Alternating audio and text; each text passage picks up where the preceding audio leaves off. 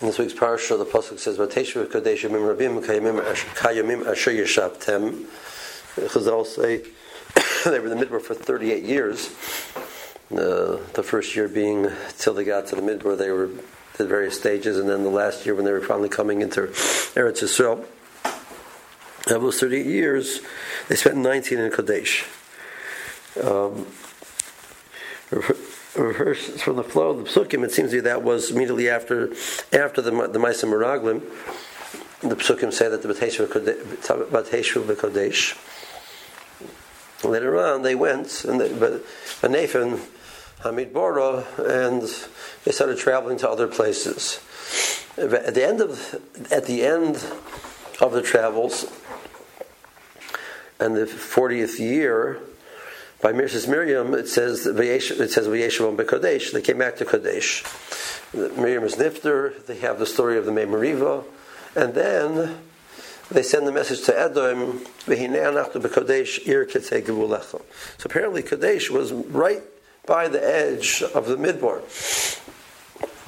So Klal Yisrael, because Klal Yisrael sent the Meraglim, also from a place which is right by the end of the midbar, ready to go into Eretz Yisrael.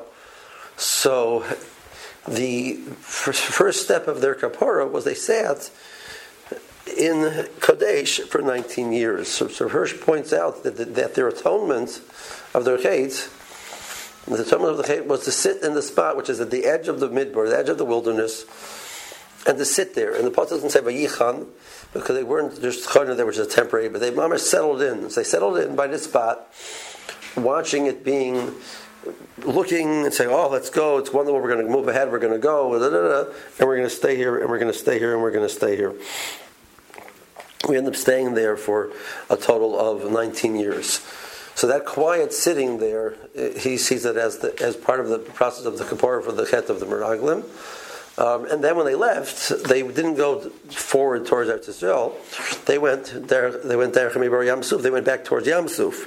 So the second half of their kapara was the process of moving back towards Yam-Suf as opposed to moving forward towards Eretz Yisrael. At many stages in people's lives, I mean, lahavdil, there's many people who will tell you that sitting in a traffic jam, just not moving anywhere, is very frustrating. And they'll take side streets, even if they know that maybe you might stay in the traffic jam, you might get there quicker at the end. But the fact, the feeling of movement, forward movement, is worth it to them, the possibility of extra time, just to feel like they're not sitting still. There's a tremendous difficult point to feel like you're not moving forward.